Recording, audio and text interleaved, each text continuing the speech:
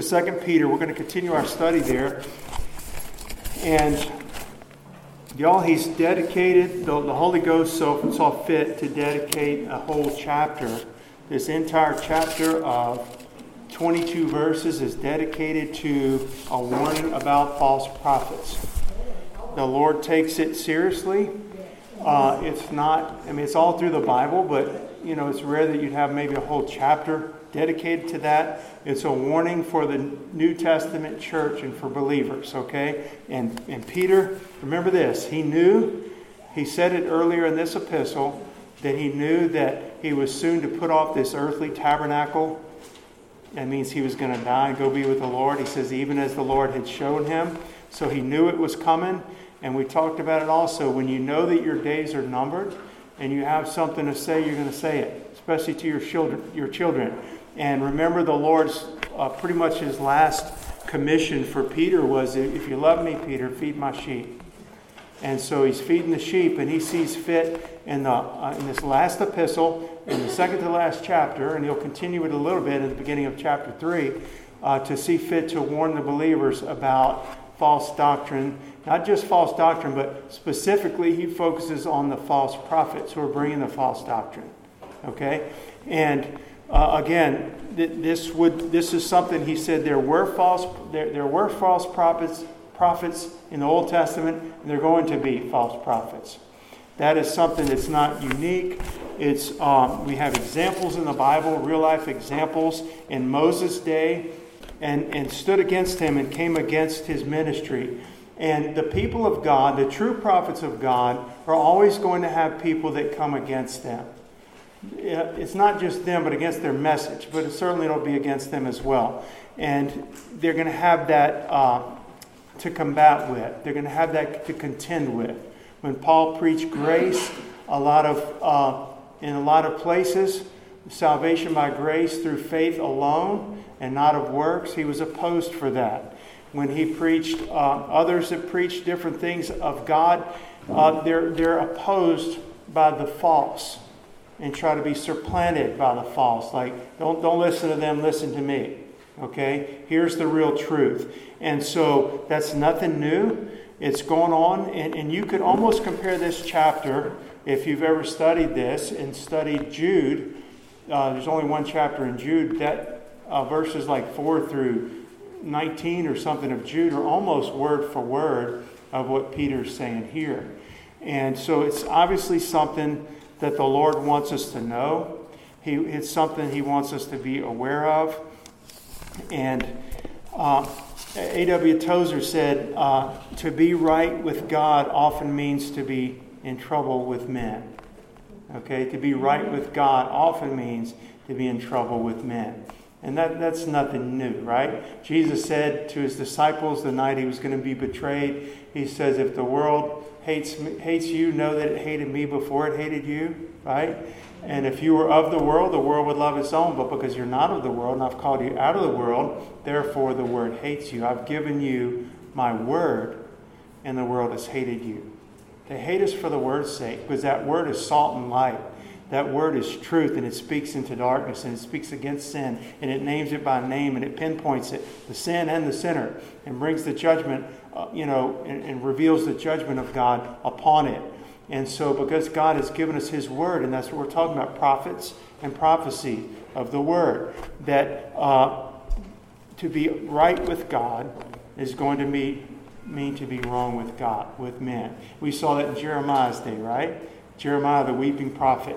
He's one of the biggest books in the Bible as far as the volume. And he wrote that in Lamentations in warning of the coming judgment of Babylon upon the Judah and upon Israel. And yet, every time he bring the prophecy, the king would throw it in the fire and burn it. They'd throw him in a pit. Some people rescued him out of the pit, and he wrote it again and gave it to him, threw it in the fire again, burned it up, threw him in a pit again.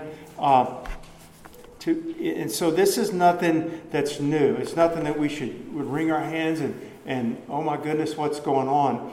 We shouldn't count it strange when that happens. It would be more strange if you and I were ministers of the gospel and lived this life publicly and privately and openly before God genuinely, and that we didn't face some type of persecution specifically for the word's sake. Remember that. It's not because you're a jerk or I'm a jerk or we're judgmental or rude or anything like that. If we're going to suffer, let it be for truth's sake.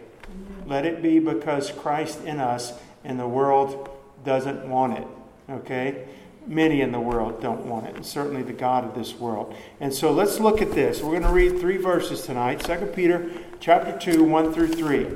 But there were false prophets also among the people, even as there shall be false teachers among you, who privily or secretly or privately shall bring in damnable heresies, even denying the Lord that bought them. And that's where the false prophecies end up finally. They just come to their full conclusion. False prophecies, a little leaven, a little sin, a little false doctrine here. Oh, it's no big deal. Follow it out to its course, where it's going to end up. If it's left unrepented and left unchecked, that's where it's going to end. It's going to end in damnable heresies, even denying the Lord that bought them, and bring upon themselves swift destruction. And many shall follow their pernicious, that means lustful ways, by reason of whom the way of truth shall be evil spoken of. And through covetousness shall they with feigned words make merchandise of you, whose judgment now of a long time lingereth not, and their damnation slumbereth not. We're going to talk about all this. We're going to just probably talk about those 3 verses tonight. So there's 22 verses in this chapter. They all deal specifically with the false prophet. He gives examples later that we'll look at next week of in Lot's day and Noah's day and in Balaam and so forth. But right now, let's look at it. He ends chapter 1 that with these true prophets. In verse 21, the prophecy came not in old time by the will of man, but holy men of God spake. These are the true prophets of God. List them. You can lay out who they are. The ones that wrote the scriptures that we have today, that God chose to use. He chose to use, as we said, holy men of God. He didn't choose to write through a donkey or an oak tree or people that didn't know him or something like that. He chose to write his word and give it to men for all time. It's forever settled in heaven through men who knew him and believed in him and walked with him. They weren't perfect, not one of them. All of them needed a Savior, okay? But every one of them were holy men of God, and they were moved by the Holy Spirit. Now, contrast those are the true prophets of God, with the false. Well, that's what we're going to look at, because that's what he starts with in this chapter. There were false prophets also among the people. So he's saying even among those true prophets that wrote the Old Testament, for example, there were false prophets as well. There were false prophets. In Micaiah's day, remember that we spent some time talking about him, a whole sermon one time, and it was wonderful. He was Ahab was the king of Israel. Jehoshaphat was the king of Judah. Jehoshaphat did fear God and walk with the Lord for the most part. And Ahab, of course, we know his sinfulness and idolatry. And they called all the prophets, and 400 of them showed up. It was Ahab's prophets, because Jehoshaphat and Ahab were getting together to fight together. That's when the kingdom was divided. Those two kings were going to get their armies and people together to go fight against Syria to reclaim some property or some land that the Syrians had taken. It was really theirs. And so Jehoshaphat said, let's call in a prophet and see if we're to do this or not, if we're going to be successful. And Ahab says, okay. Now remember, he's a Baal worshiper and follows his wife Jezebel and all of her influence.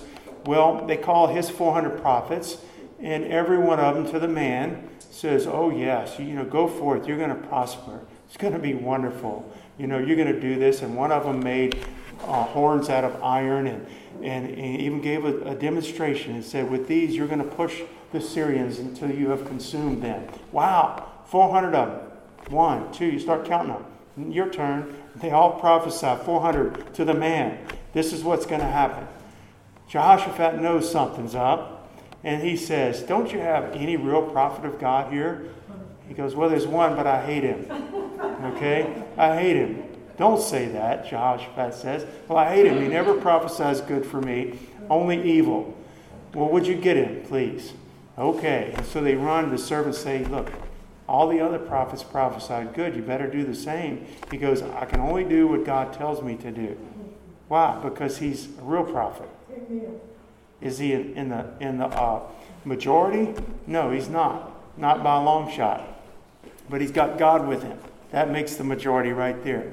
But we know the story, and he comes and he just kind of goes along with it and says, oh yeah, y'all going to do great. And Joshua says, tell me the truth. He says, let me tell you the truth. He says, God, I saw the Lord. And that was different from him and all those 400 prophets. He saw the Lord. When he saw the Lord, he knew the truth, he saw the truth, he heard the truth, and he had something to say that was true from God. That's how we need to be. When we have the truth of God right here, it's forever settled in heaven, and there are true men and women of God that the Lord has raised up. But anyway, he spoke the truth, and he said, I saw Israel scattered like a bunch of sheep all over the hillside. They're going to be consumed. And Ahab says, didn't I tell you? This guy, he's not going to prophesy good. And he says, well, if you come again in peace, then the Lord didn't send me at all. You know, if you really come again in peace, he goes, send this man Micaiah and send him back to prison and feed him with the bread of affliction, and until I return in peace. And Micaiah says, if I come in peace, then my prophecy's wrong. God didn't send me. But we know he did. My point is that it's not the point of the majority. It's not the point of popularity. It's not the point of having 500 other pastors pat you on the back and say this is wonderful, and having your articles published and this and that. It's the point of the truth. It's the point. And there is a truth. In the midst of all the false, we talk about it all the time. Big strong wind blows and all the false goes away. And guess what? The truth is undaunted. It's still there, still remains, still stands as powerful and strong and stable as ever. You can write 1,000 false versions of the Bible and manipulate it to say what you want. It doesn't take away the fact that there is truth. We just have to find it. If we find the Lord and are filled with the Spirit of truth, He's going to guide us into all truth. Now, I don't always spend this much time, but I want to spend time on this. I want you to turn with me, if you would, in your Bibles. Keep your place in 2 Peter and turn it back to Jeremiah. Jeremiah chapter 23.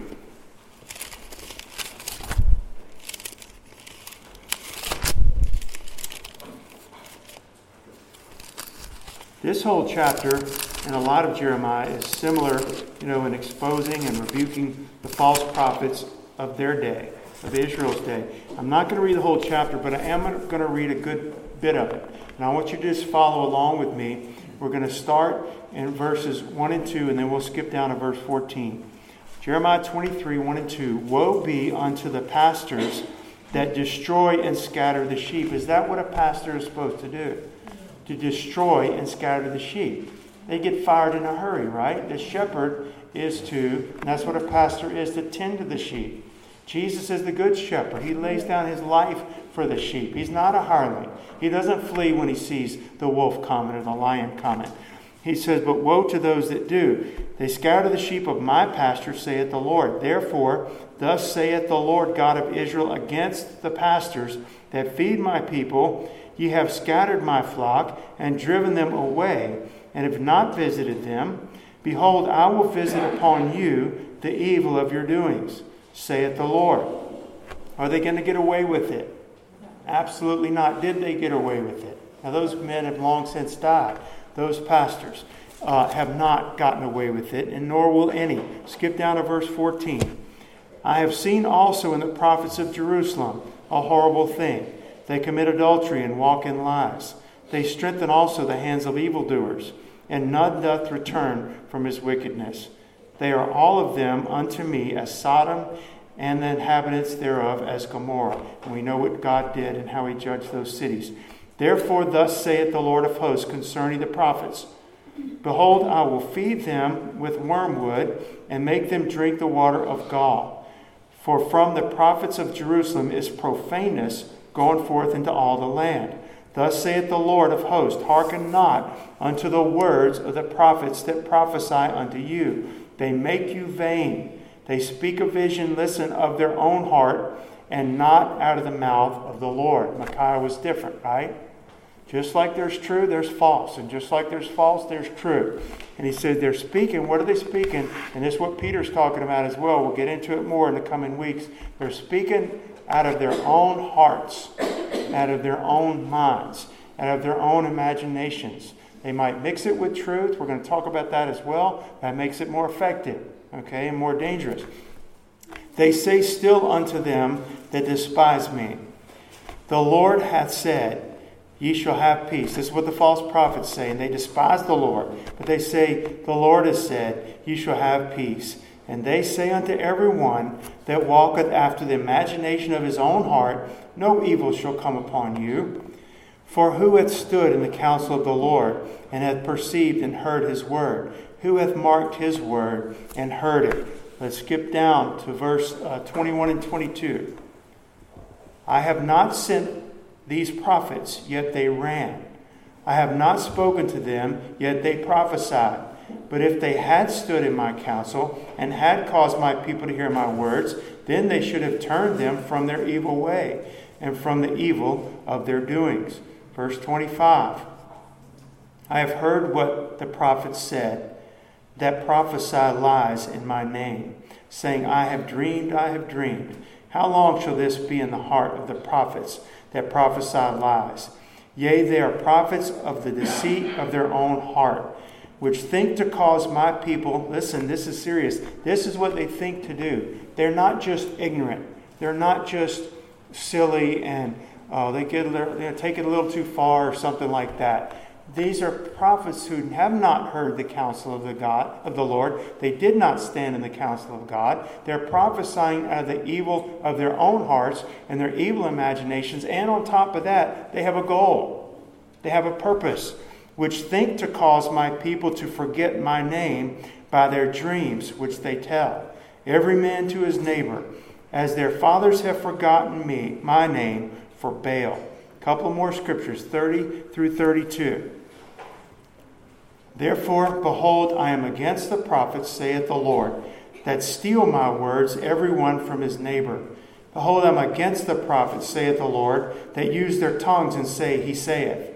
Behold, I am against them that prophesy false dreams, saith the Lord, and do tell them, and cause my people to err by their lies and by their lightness. Yet I sent them not, nor commanded them. Therefore they shall not profit this people at all, saith the Lord. The last we'll read is 39 and 40 at the end of the chapter. Therefore, behold, I, even I, will utterly forget you and will forsake you. So now he's speaking not only the prophets, but the people. Okay, he's going to judge them if they don't repent and turn to him. And I will forsake you in the city that I gave you and your fathers, and cast you out of my presence. And I will bring an everlasting reproach upon you, and a perpetual shame which shall not be forgotten. Do you think that the Lord takes it seriously? There's a lot in the Bible about this, okay? This is what the Lord gave us for tonight. But God takes it very seriously. I know that there is the, what they call the Latter-day Prophet movement. It comes and goes. It kind of comes and goes. Kansas City prophets, the Latter-day Prophets, the IHOP is big with that, the International House of Prayer. It's involved with Bethel Church and Bethel Music, and all of it, you start looking at, they all overlap and link and run in the same circles. But one of the things that they, and I've known this, years, 20, 30 years ago, hearing about the Kansas City prophets and the Latter-day Prophets and so forth, that they believe in the young prophets being trained, and they make mistakes here and there. It's okay. They're just learning. If I make a mistake or you make a mistake in life, that's one thing. But if I'm saying, thus saith the Lord, okay, I'll give you an example. This past Sunday, I preached and I was talking about Jesus had 70 disciples. Remember? And then when he preached a certain sermon, and some stopped following him. I got my math wrong. Okay? Somebody pointed it out to me. And I was glad that they did. I said, after that, 54 left, and he was left with 12. We all know that 54 and 12 don't ever equal 70. Okay? So I got an A in math. I did really well, but I blew that. But you understand my point. That's not, I'm telling you that was a mistake in my math, not in my doctrine. But the Kansas City prophets are believing that These prophets can prophesy personal prophecies, like come over and lay their hands on Sherry. Here's what God said. You're to do this, this, and this, and move here and sell all you have. The Lord showed me, and that kind of thing. Or this is getting ready to happen in our country and in our world. And they put all this importance and this stock, so to speak, in these prophets and these prophecies. And if they mess up or make some mistakes, they're just learning. That is not biblical. That is not biblical. If I'm going to get in this pulpit, it's a fearful thing. James says, don't desire to be too many teachers and preachers and so forth, because you're going to answer to me for that. I mean, it's a joy. I'm not complaining. It's a privilege. But I got to stay on my face and my knees before the Lord. And I'm accountable to God. Okay? I'm accountable to you as believers because you're the part of the body of Christ. And you're accountable to me to come and say, hey, you misadded that. It's not 54. Okay? But more importantly, you misspoke that about the Lord. That's not what the scripture means and so forth. So we hold each other accountable. But this is not, as I said, someone who out of ignorance. And I think about this, for example, the Bible speaks of Apollos in the New Testament. Okay? He was a contemporary with Priscilla and Aquila and Paul and Barnabas and Saul. And they ran across him, I forgot where. Apollos was mighty in the scriptures. And he was eloquent. And he preached the scriptures correctly up until the baptism of John. So is that wrong, so to speak? Was he preaching anything false? Was he preaching anything wrong? Was he preaching any lies or heresies or trying to steer people away from God? He was not. There was an ignorance, I guess you would say. He was walking in the light that he had. He was not a false prophet. He was preaching correctly as far as everything he knew. And all he knew was that the Savior's going to come, y'all. The Savior's going to come. John the Baptist foretold of him. He preached all the way through John the Baptist. And so Priscilla and Aquila and Paul, they said, okay, come here, Apollos. Let me tell you, he's come. He's come. He came, he suffered and died on the cross, just like the Word of God said. He rose again in power. He's poured out the baptism of his Holy Spirit. He has a church body. We're bringing this gospel all over. And guess what Apollos does? Yay! He's so excited to hear it. And instantly, because he's already walked in the light that he had and the truth that he had, he just picks up right there. And now he's got the whole thing. And he starts preaching that. And he goes with them. And he's preaching and teaching right away. Because he received and he believed. And his heart was ready. He wasn't a false prophet. There was an ignorance, I guess if you would call it ignorance, of what he knew. The amount of light that he had. Okay? And he preached faithfully and walked faithfully in what he knew, which was true. But he just didn't know about Christ coming already. Paul says in 1 Corinthians, but now is Christ risen from the dead and become the first fruits of them that sleep. And that's the gospel that Apollos should have been preaching, but he didn't know it. Now he knows it. He doesn't fight and buck against it and argue. He starts preaching that and living that himself. So there's a big difference between someone just in ignorance walking in that way and in rebellion and something deceitful with a specific goal in mind to lead people away. I just wanted, you can turn back there. We're through reading in Jeremiah. So turn back to 2 Peter. Look what he says, and I'm skipping way ahead. In chapter 2, verses 12 and 13, but these as natural brute beasts, he's still speaking of the prophets, false prophets, made to be taken and destroyed, speak evil of things that they understand not, and shall utterly perish in their own corruption. The point of this is they're not going to get away. There's going to be equally measured out from God, as he sees fit as the just judge, to punish them for what they're doing. They're not getting away with it.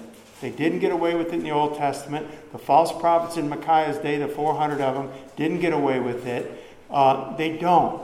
They don't get away with it. Verse 13, and shall receive the reward of unrighteousness. I'll just stop there as far as that passage goes. But remember, we've studied in our, I can't remember when it was, but I did a couple of sermons the Lord gave me on deception and false prophet. That's been something that the Lord has put on my heart a lot over the years, because It's not a theme. If you look, it's not a majority of what I preach, but it is something that I preach regularly because I believe it's needed. And I believe it's not needed one time and then, all right, that'll carry our church for the next 25 years. It's something that's needed, and we see it over and over in the Scriptures. Well, we just happen to be studying 2 Peter, and this is what he's talking about here. And so there were false prophets, and there shall be false prophets. And we gave 2 tests. I'm not going to go back over them in detail, but I do want to give you the Scriptures in case you missed it. What are 2 tests of a false prophet? And they're both found, both of these, and there's other Scriptures, but in Deuteronomy. First one, Deuteronomy 18, 20 through 22. And it simply says this: 2 tests of a false prophet. There could be others, but this is primary. Deuteronomy 18, 20 through 22. Whatever they prophesy in the name of the Lord does not come to pass. How about that? Pretty simple, right? They say, thus saith the Lord, tomorrow at this time, such and such is going to happen. Tomorrow at this time, it doesn't happen. They said it was the Lord. They said, well, God's not confused and God's not making a mistake. They said it was the Lord. That is a false prophecy spoken by a false prophet. It doesn't matter if we like him or not or think he's a swell guy. It's a false prophet. And a lot of y'all in here are too young to remember, but many of you remember in 1988, 8 reasons the rapture is going to take place in 1988. Y'all remember that? I mean, I've been walking with the Lord for a while. Clarissa remembers. Big book. It was promoted. A lot of fanfare, a lot of hoopla, a lot of talk came. Getting towards the end of 1987, okay? The 8 reasons the Lord's going to come in 88. He didn't come in 88. The rapture, okay? He didn't come. We didn't miss it. We don't have to be troubled by that. But that is a false prophet and a false prophecy. I didn't study the guy a whole lot or anything like that. But I'm just on that right there. That's all I would need to know. I don't need to follow him. I don't need to give him the benefit of the doubt on something like that. I'm not out to get him. I don't even remember his name. I'm just saying that was a false prophecy and a false prophet. And it didn't come to pass, but he sold a lot of books. Okay? Making merchandise of you. Isn't that what Peter is saying here? By the Holy Spirit. All right, number 1. Test of a false prophet. What they say and prophesy in the name of the Lord does not come to pass. Second one, found in Deuteronomy 13, 1 through 5. Okay? They speak in the name of the Lord. It may come to pass, but they don't speak rightly of God as a whole. And they lead people away from the Lord. Now that one's a lot more tricky, I guess you would say. That one we need to be tuned in and dialed in and know God ourselves and walk with him. So if I'm following this guy over here and what he said came to pass, but I notice my Savior's way back over here. The Word of God says this over here, and I'm walking somewhere way over here now. He's got me doing things I would have never done that I used to think were unbiblical. Saying things, thinking things, singing things that I thought were unbiblical. But what he said came to pass, at least in that instance, so he must be a true prophet. But the Bible says they don't speak rightly of me. So as a whole, he said something that came true, okay? And so that doesn't mean he's a holy man of God speaking the word of God. We have other tests as well. And this false prophet doesn't speak rightly of me. So as a whole, they're not leading people. And he says they're not leading them to me. They're not leading them in a way that's right, in a worship that's right, in a belief that's right, in a practice that's right, even though what they said in my name came to pass. So the Bible says we need to know those that labor among us. So this one would be a little harder, I guess, to discern, but it still is able to be discerned. Okay? It's not impossible. It's not, I'll never figure that one out. You will figure that one out. The Holy Ghost in you is going to figure it out. The Word of God is going to pinpoint it. All right? And the Lord's going to show us. And you know Christ, and you walk with Christ. And if you see somebody veering off and taking another slightly different course, even though they say some wonderful things and even some of their prophecies come to pass, here's the rock. Here's the truth. Here's the light. of His Word. Stay in the light. Walk in the light as He is in the light, we preach. And we'll have fellowship one with another. And truly our fellowship is with the Father and with His Son, Jesus Christ. So we don't have to worry about that, okay? We have to be concerned if we're the ones speaking in the name of the Lord. It's important that we speak the truth. I'm very cautious, but that doesn't mean I'm perfect. I'm just telling you, I try to be very cautious. I try to be. But say, well, the Lord showed me this. The Lord showed me this. I don't just throw that around. He showed me this, okay? So I can preach that all day long without ever having to say, the Lord showed me this. There are times the Lord does show me things, just like He shows you things, okay? And I'm not afraid of that. I thank the Lord that He does show me things personally. But I'm going to be very cautious to that and very careful about that. And I think we all should be. Again, Paul said in Galatians 1:10, he says, do I yet now please men or God? If I please men, I should not be the servant of Christ. It's one or the other. It's one or the other. But these false prophets, their goal is to please men. That's not their ultimate goal. The ultimate goal, their goal is to please men, to get a lot of people following them, and to make merchandise of them. And ultimately, it's going to lead people astray. So there's steps to it along the way. And anyway, when it says that they're coming in privately, privily bring in damnable heresies, and 2 Peter 1, chapter 2, verse 1, now again, that means secretly or cunningly. Damnable heresies means spiritual destruction. A heresy is not actually just what you might first think. Heresy, instantly I would think false doctrine, something blasphemous. I think it would include that. But the actual word in the Greek means a disunion. It brings a division. It brings a disunion. And it gives a couple more words there. A sect, like the sect of the Pharisees or this particular sect. Within Judaism, there's Judaism as a whole, but within Judaism there's a sect of the Sadducees or the Pharisees. And another was a party. I think of it like a political party. In our republic here in our country, there are different parties, okay? Each one wants to draw the people after them. Now that's just a carnal illustration. But that's really the meaning behind heresy. Okay? Damnable heresies, though, means these are going to end in destruction of a man's soul. These are serious. This is not political parties. This is not, divisions within a group.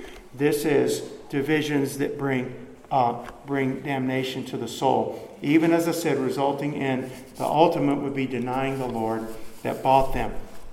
Paul told, he gathered all the elders of the churches together around Ephesus before his third missionary journey, in the book of Acts. He was not going to see them anymore. He knew he was about to go back to Jerusalem, and that was going to be the beginning of the end for Paul. He'd be arrested, shuffled around from prison to prison, Caesarea and so forth, ultimately die in Rome. He wasn't going to see these believers anymore. Where he had started, brought the gospel, and they got saved, and pastors were raised up in churches. So his third trip, he gets them together, and he says, "Take heed, therefore, unto yourselves and to the flock over the which the Holy Ghost has made you overseers," or shepherds, "to feed the church of God, which He has purchased with His own blood."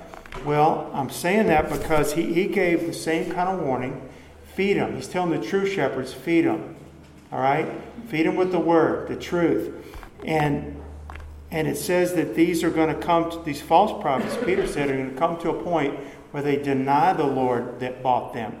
And Paul says, feed the flock which the Lord purchased with His own blood. Denying the Lord that bought them, feeding the flock that the Lord purchased with His own blood. It's His sheep. It's His church. It's His body. He knows how to take care of them. It's His gospel. It's His word. Popular or unpopular, is still the truth. He knows how to do it. Amen? And He warns severely and strongly against anything else. Let's look at a couple more scriptures. When it says denying the Lord that bought them, in verse 1. That does not simply mean that they're going to say, I don't believe in Jesus anymore. Those words. Okay? That's easy to say. What it is going to be is in their practice and in their overall ministry and doctrine and their practice, it's going to be a denial that they really belong to the Lord. They're not going to walk in His ways. Look at 1 John. Turn with me to 1 John. Chapter 4. We know this scripture very well. 1 John 4:1. Beloved, believe not every spirit, but try the spirits, whether they are of God. Because many false prophets. Here's another. Peter, John, they all speak of them. Many false prophets are gone out into the world. Hereby know ye the Spirit of God.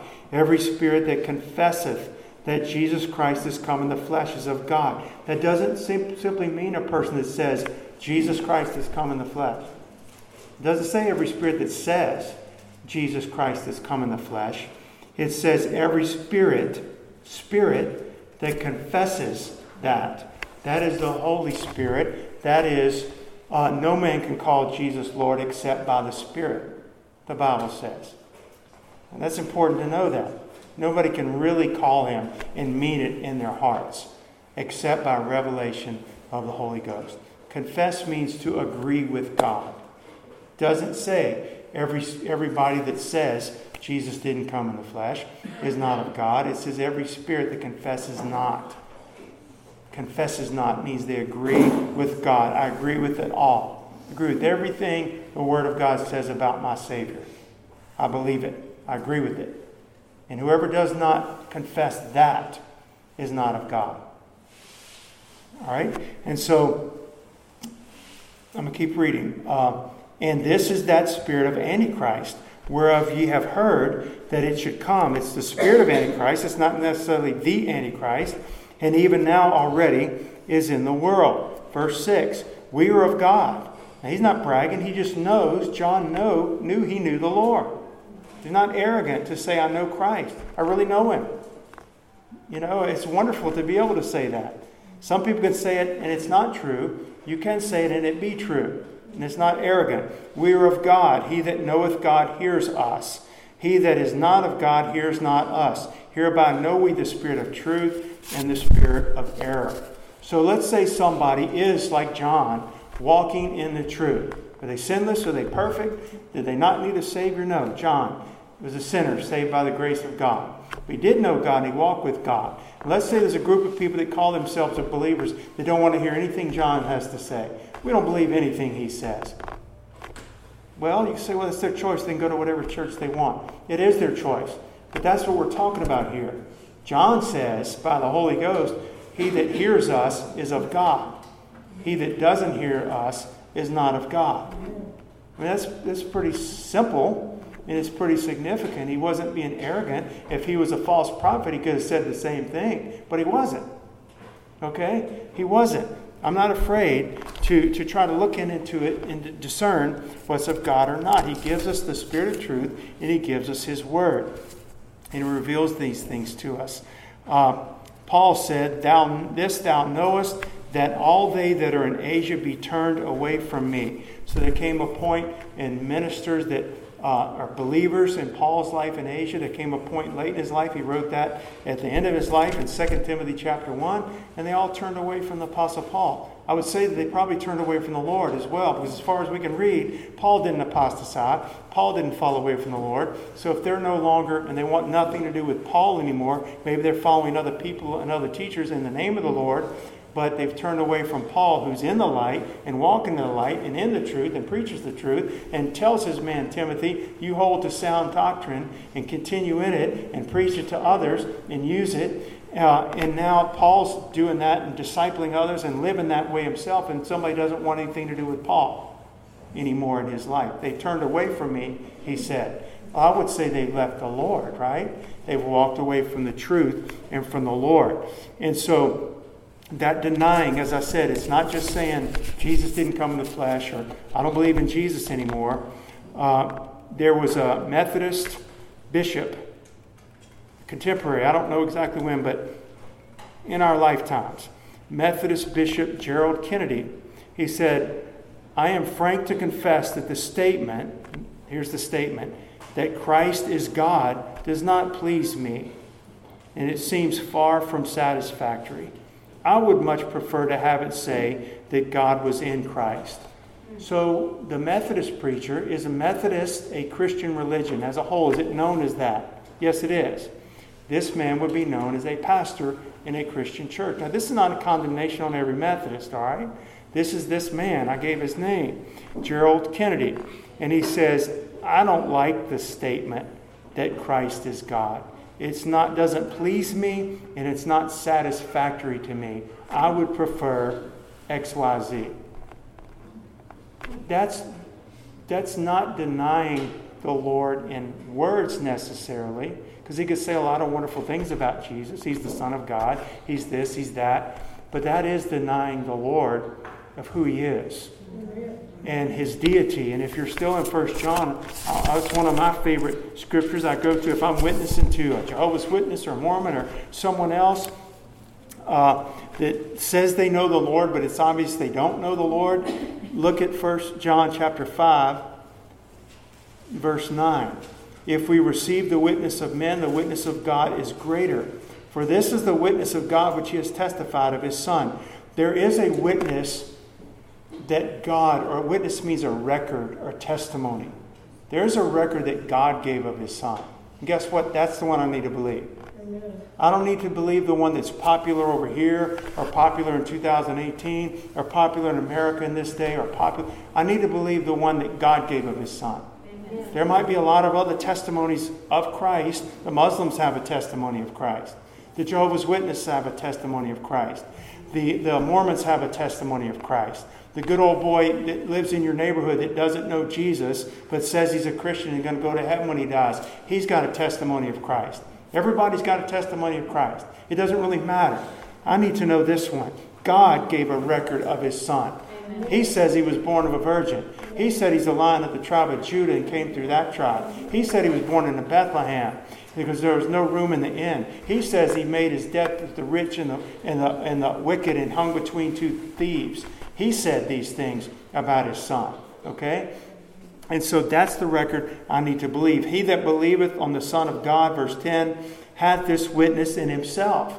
So when I give my life to Christ and believe with the saving faith and believe in Jesus, I got that same testimony in me. I don't know all 66 major prophecies concerning the first coming of Jesus by heart, references and how they were fulfilled. I got a sheet of paper that tells me, and it's wonderful. Okay? But the point is, I have that testimony in myself, and so do you. Everyone that believes in the Lord. He that believeth not God has made him a liar, because, listen, he believed not the record that God gave of his Son. That's the record I need to believe.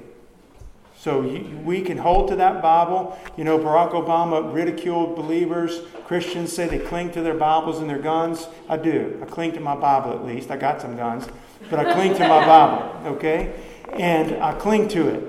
It is that important to me. And I'm going to hold on to it. And if I forget something, I'll read it and it'll refresh my memory, my spiritual memory, and bring it back to my mind. All power is given unto me in heaven and earth. Hallelujah.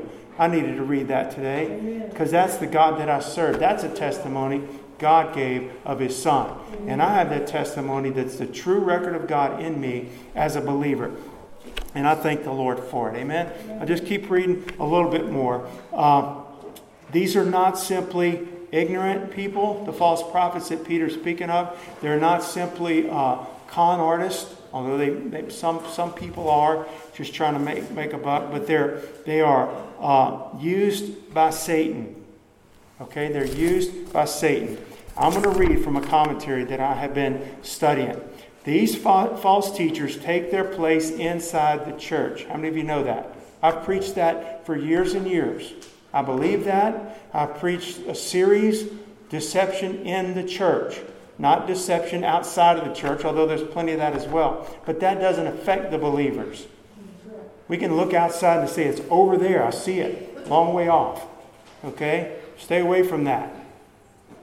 But there's deception in the church. And these false prophets and false teachers take their place inside the church. They pose as ministers of the gospel. You know what I mean by pose? Pretend to be. Act like it. Dress like it. And that's what makes the danger so great. But they're masters of deception because they're being led by Satan, who is a deceiver. Well, I like them, but they're nice, and this, that, and the other. At that moment in their lives or season, or maybe they spend the rest of their lives, they are deceived and being deceived. They're deceivers, deceiving, and being deceived. This is not just flesh and blood. Oh, I can figure him out. You can't figure him out. There's some spirit behind it. There are seducing spirits and doctrines of devils. It's bigger than, it's not good old brother so-and-so. There's a spirit behind it. Not the point of we like them or love them or known them since they were a child. It's the point of, what are they saying now? What is their pattern? Where are they leading me? Where are we going? What are they preaching? What are they teaching? What's their lifestyle like in private? What's their prayer life like? Have they changed from the truth that they once preached? They're masters of deception. They carry their Bible, use orthodox expressions, though using them to mean something entirely different. Have you noticed that in your Christian life? Somebody, a preacher, a teacher, a visiting preacher, article you might read, a sermon you might listen to online, they might use the same word that you're comfortable with because you know it from the church, but they don't mean what you mean by it. Tell you what else they do. Once they get to a certain point of indoctrinating people into something false, then they're not afraid to bring in the false words. Spiritual formation and transformational glory and all these different kind of words. You're like, wow, that's amazing. But what is it? What does it mean? What are they speaking of? Where is that in the Bible? I studied a big, thick Bible on just a conservative laying out doctrines of the Bible. Just repentance, the blood of Jesus, the whole bit. Wonderful. I love stuff like that. Not a lot of bells and whistles. Just the doctrines of the Bible. And it says in the very beginning of this 400-page book, use biblical words to represent biblical truths. And I love that. I highlighted that in my Bible. I'd have always known that. I never saw it written in a book. But I've known that. Use biblical words to express biblical truths. If it was good enough for the Holy Ghost to give us the Word of God, which He did, it's good enough for hearers of all times. I have to change it up and make it mystical and woo-woo, and this is something you never heard before, and your hair stand up on the back of your neck. It's God's Word. Amen? And so there's the president of a liberal theological seminary. It doesn't tell me which one. I acknowledge this very truth about how they'll slip it in. They'll use the same words but use different meanings for those words. Here's what the president of a liberal theological seminary said. Churches often change convictions. That's serious, right? If your church changes its convictions. We used to think sex outside of marriage was sin and wrong. But now we don't believe so anymore because of God's grace. You know, I'm just giving that for an example. I'm just totally throwing that out. Churches often change convictions without formally renouncing them. These views that they were previously committed to. And their theologians usually find ways of preserving continuity with the past through reinterpretation. I know it makes sense. It sounds like how a communist would work. You know what I'm saying? To get into people that love their freedom and love their liberties and get in there amongst them and start to work. Gain their confidence, gain their comfort, and lead them eventually to something, their convictions. They look back and, man, 25 years ago, that seems like a long way away. We're not the same people. Our convictions are different. Our morals are different. What we preach, what we proclaim. Think about that in a church, though. That's serious stuff. It's serious stuff. I'm the Lord, I change not. So why are my convictions changing? Is the God of the Old Testament a different God than the New Testament? I'm the Lord, I change not. Are there different covenants? Yes. Very clearly. And through the covenant of Christ, we're part of that new covenant. Hallelujah. But God hasn't changed. Okay, His love for mankind hasn't changed. But you'll hear that it has. He didn't love people in the Old Testament. He was a harsh God in the Old Testament. Okay, He wanted to send men to hell in the Old Testament. Show me that scripture. Because I can look in the Old Testament where He says, look unto me and be saved. Amen. Where He gave them a serpent of brass on a stick. And that represented Christ. You know, and all that looked were healed. He has no pleasure in the death of the wicked. But He has pleasure that men turn to Him and are saved. That I see in the Old Testament. He's not a different God, but you're told this by a lot of people. And W.A. Criswell describes the false teacher as follows: a suave, affable, personable, scholarly man who claims to be the friend of Christ. I'm not saying everyone's like this. These are the most effective ones, I would say that. Claims to be the friend of Christ. He preaches in the pulpit. He writes learned books. He publishes articles in religious magazines. He attacks Christianity from within. It is deliberate, deceptive mixture of truth and error. If I stood up here tonight, and I've said it before, they said there were four people in the Godhead, or 15, or 9, like Benny Hinn says, then you would throw me out on my ear, and I would want you to. But what if I mix some truth with some error? A little bit. Doesn't have to be a lot. Accumulates over time, doesn't it? We talk about this kind of stuff. And I love this quote: the devil is never more satanic than when he is carrying a Bible. Never more satanic than when he's carrying a Bible. That's the most effective ones for sure. Now, I'm going to be bringing this to a close, y'all, but he says that, I'll just read this from Jesus, saying, beware of false prophets, Matthew 7:15, which come to you, how? In sheep's clothing. We get tired. We think these are corny, old little examples, but God saw fit to give us that. Beware of false prophets, which come to you in sheep's clothing, but inwardly they are ravening wolves. Okay? And it's false. I want to read a couple more scriptures. I'll bring this to a close. Thank you all for being patient tonight. I want to give a good introduction to this chapter. In Acts 20, 29 through 31, you can turn if you want. I'm going to go ahead and read it. For I know this. This is Paul's conversation with those pastors that he said he wasn't going to see anymore. And he didn't. For I know this, that after my departing shall grievous wolves enter in where? Among you. And not outside the door throwing rocks and setting it on fire. There's something a whole lot more effective. How about I get in there and change their beliefs and lead them away from Christ? That'd be a whole lot more effective, right? Than burning down a building. That's never stopped God's church once. Persecution has not stopped the church of the Lord. It's actually been a fertilizer that's helped spread it. But this kind of stuff, if we give heed to it, is going to bring our ruin and the ruin of those that hear us and follow us. They're going to enter in among you, not sparing the flock. They're not playing games, although they look like it. Also of your own selves shall men arise, speaking perverse things to draw away disciples after them. Therefore watch and remember that by the space of 3 years, I see. Was it important to Paul? Was it part of his ministry? Did he only preach grace, grace, grace, grace, grace? He preached grace everywhere he went. Hallelujah. Even this is grace, though. Okay? But don't you forget that by the space of 3 years, I cease not to warn everyone night and day with tears. I'm warned y'all. And this is the last time he saw them. He says, I now commend you to the grace of God. God's going to have to take care of you. But I'm warning you. And remember that I've been warning you. This is serious stuff. What does Paul say in the last chapter, the last epistle he wrote before he was martyred for the Lord? Now, he says that, I beseech you, before God, who's going to judge the quick and the dead, is it coming and appearing, preach the word. The time will come when men will not endure sound doctrine, but shall heap unto themselves teachers having itching ears, and they'll turn their ears from the truth, and they'll be turned unto fables. It's important, okay? It's important. It still happens. He said that they were going to enter in among them, right? These wolves not sparing the flock. Is it still happening in our day? Absolutely. This would be a false if it wasn't still happening in our day.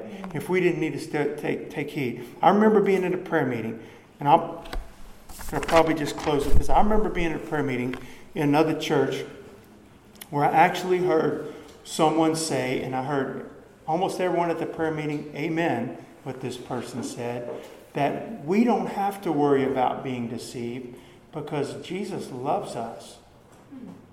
We don't have to worry about being deceived because Jesus loves us and so is our leader. That's serious, y'all. Jesus loves everybody. He loves people that are lost. It's not the point of worrying about being deceived. It's the point of heeding what the Word of God says and said, I need to keep those spiritual radar up. I am to study to show myself approved. That's my responsibility. That's not just my pastor's. That's my responsibility. Pray for your pastor, okay? Pray for pastors. Pray for leaders, okay? But the point is, that statement shows a total disregard. It sounds warm and fuzzy and nice. We don't have to worry about ever being deceived because Jesus loves us. Well, he loves lost people that are going to hell. He loved Demas, who went astray and left Paul. He loved all those in Asia that turned from Paul. You understand my point? It's not the point of him loving. What is the loving God given us? He's given us a Bible in the Word of God. And in loving God, He's given us a comforter, the Holy Spirit, the Spirit of truth who will guide us into all truth. And warning after warning after warning after warning after warning. Take heed that no man deceive you. Many false prophets shall come in my name. Jesus said, and many false prophets shall arise and shall deceive many. It's going to happen. Oh, but Lord, you love us, so it's not going to happen. He just said it's going to happen. Okay? I don't live in fear of being deceived, and I don't believe God wants any of us to. I know He doesn't. But I am not also going to throw that part of the doctrine out, that part of the Bible out, that part of my spiritual maturity or of my life with Christ out the window because somebody says I should. The Lord saw fit to name it time and time and time and time again. We're going to look at 3 examples next week when we get into it. I don't live in fear of it. God doesn't want you to live in fear of it. God is going to reward the righteous for living for Him. He is going to reward those false prophets as well and those that follow them. Okay? He says they bring upon themselves swift destruction. He said it seems like it's lingering. It seems that way. Like we looked around at false prophets. I named some, Benny Hinn or whoever. You want to name a few, and they're still doing fine. They're still packing out arenas all over the place. You think God doesn't see? We know better. I know that that's not the case. He says it. Their judgment. Let's close with that verse. 2 Peter 1:2-3. Many shall follow their pernicious ways. Verse 2, by reason of whom the way of truth shall be evil spoken of, and through covetousness and with feigned words, they're going to make merchandise of you, whose judgment now of a long time lingers not, and their damnation slumbers not. It seems that way. The point is, and that kind of phraseology, it might be hard to pick up. The point is, it seems like it's lingering. It seems like it's the Lord slumbering, and they're getting away with it and slipping under the radar, but it's not. There's going to be swift and speedy destruction. It's just in God's time. He would much rather them repent, right? Much rather. Because He is a loving God. Confess, repent, come clean, come out of it, be forgiven. Every one of them can. But those that don't, the judgment is going to come. It's going to come swift, and it's swift destruction upon themselves. Indeed, you can come. But y'all, I want us to... I don't want to be a group of people, and y'all know me and I know y'all, that we would hunker down like in a bomb shelter somewhere, waiting for the rapture. Because we don't want to be deceived. We're afraid to stick our noses out, afraid to ever listen to another preacher or read a Christian book or go to visit another church sometime when you're on vacation or whatever. God, we're not to live that way, okay? But at the same time, everywhere I go, in this church and everywhere else I go, I need to be a student of the Word. I need to be walking closely to the Lord. I need to know that God took time and thought and placed great importance in warning us of this, of false prophets. There were false prophets, Peter said. There will be false prophets. And they want to make merchandise of you. They want to make merchandise of you, and they want to lead you astray. It's not you against them. It's a spirit of Antichrist that denies the Lord that we spoke of, and the Holy Spirit. It's not personal. I don't hate them, so to speak. I hate what they're doing, and God will judge them if they don't repent. I don't have to hate them. God will take care of that. want them to repent. And let's guard ourselves. Let's guard our children. Let's guard our lives. Let's not think this is old-fashioned, old-timey. It's not. It's the Word of God. And there's a spirit of Antichrist that's going to be ramped up even more and more and more until the real Antichrist, the one spoken of in the Word of God, reveals himself. We'll be in heaven by then, hallelujah, with the Lord. But it's all building to that, okay, to where he's accepted when he comes. So that spirit's already at work in the world. And I know I preached a long time tonight, y'all. But I just believe this is what God had for us tonight. Can you take some time?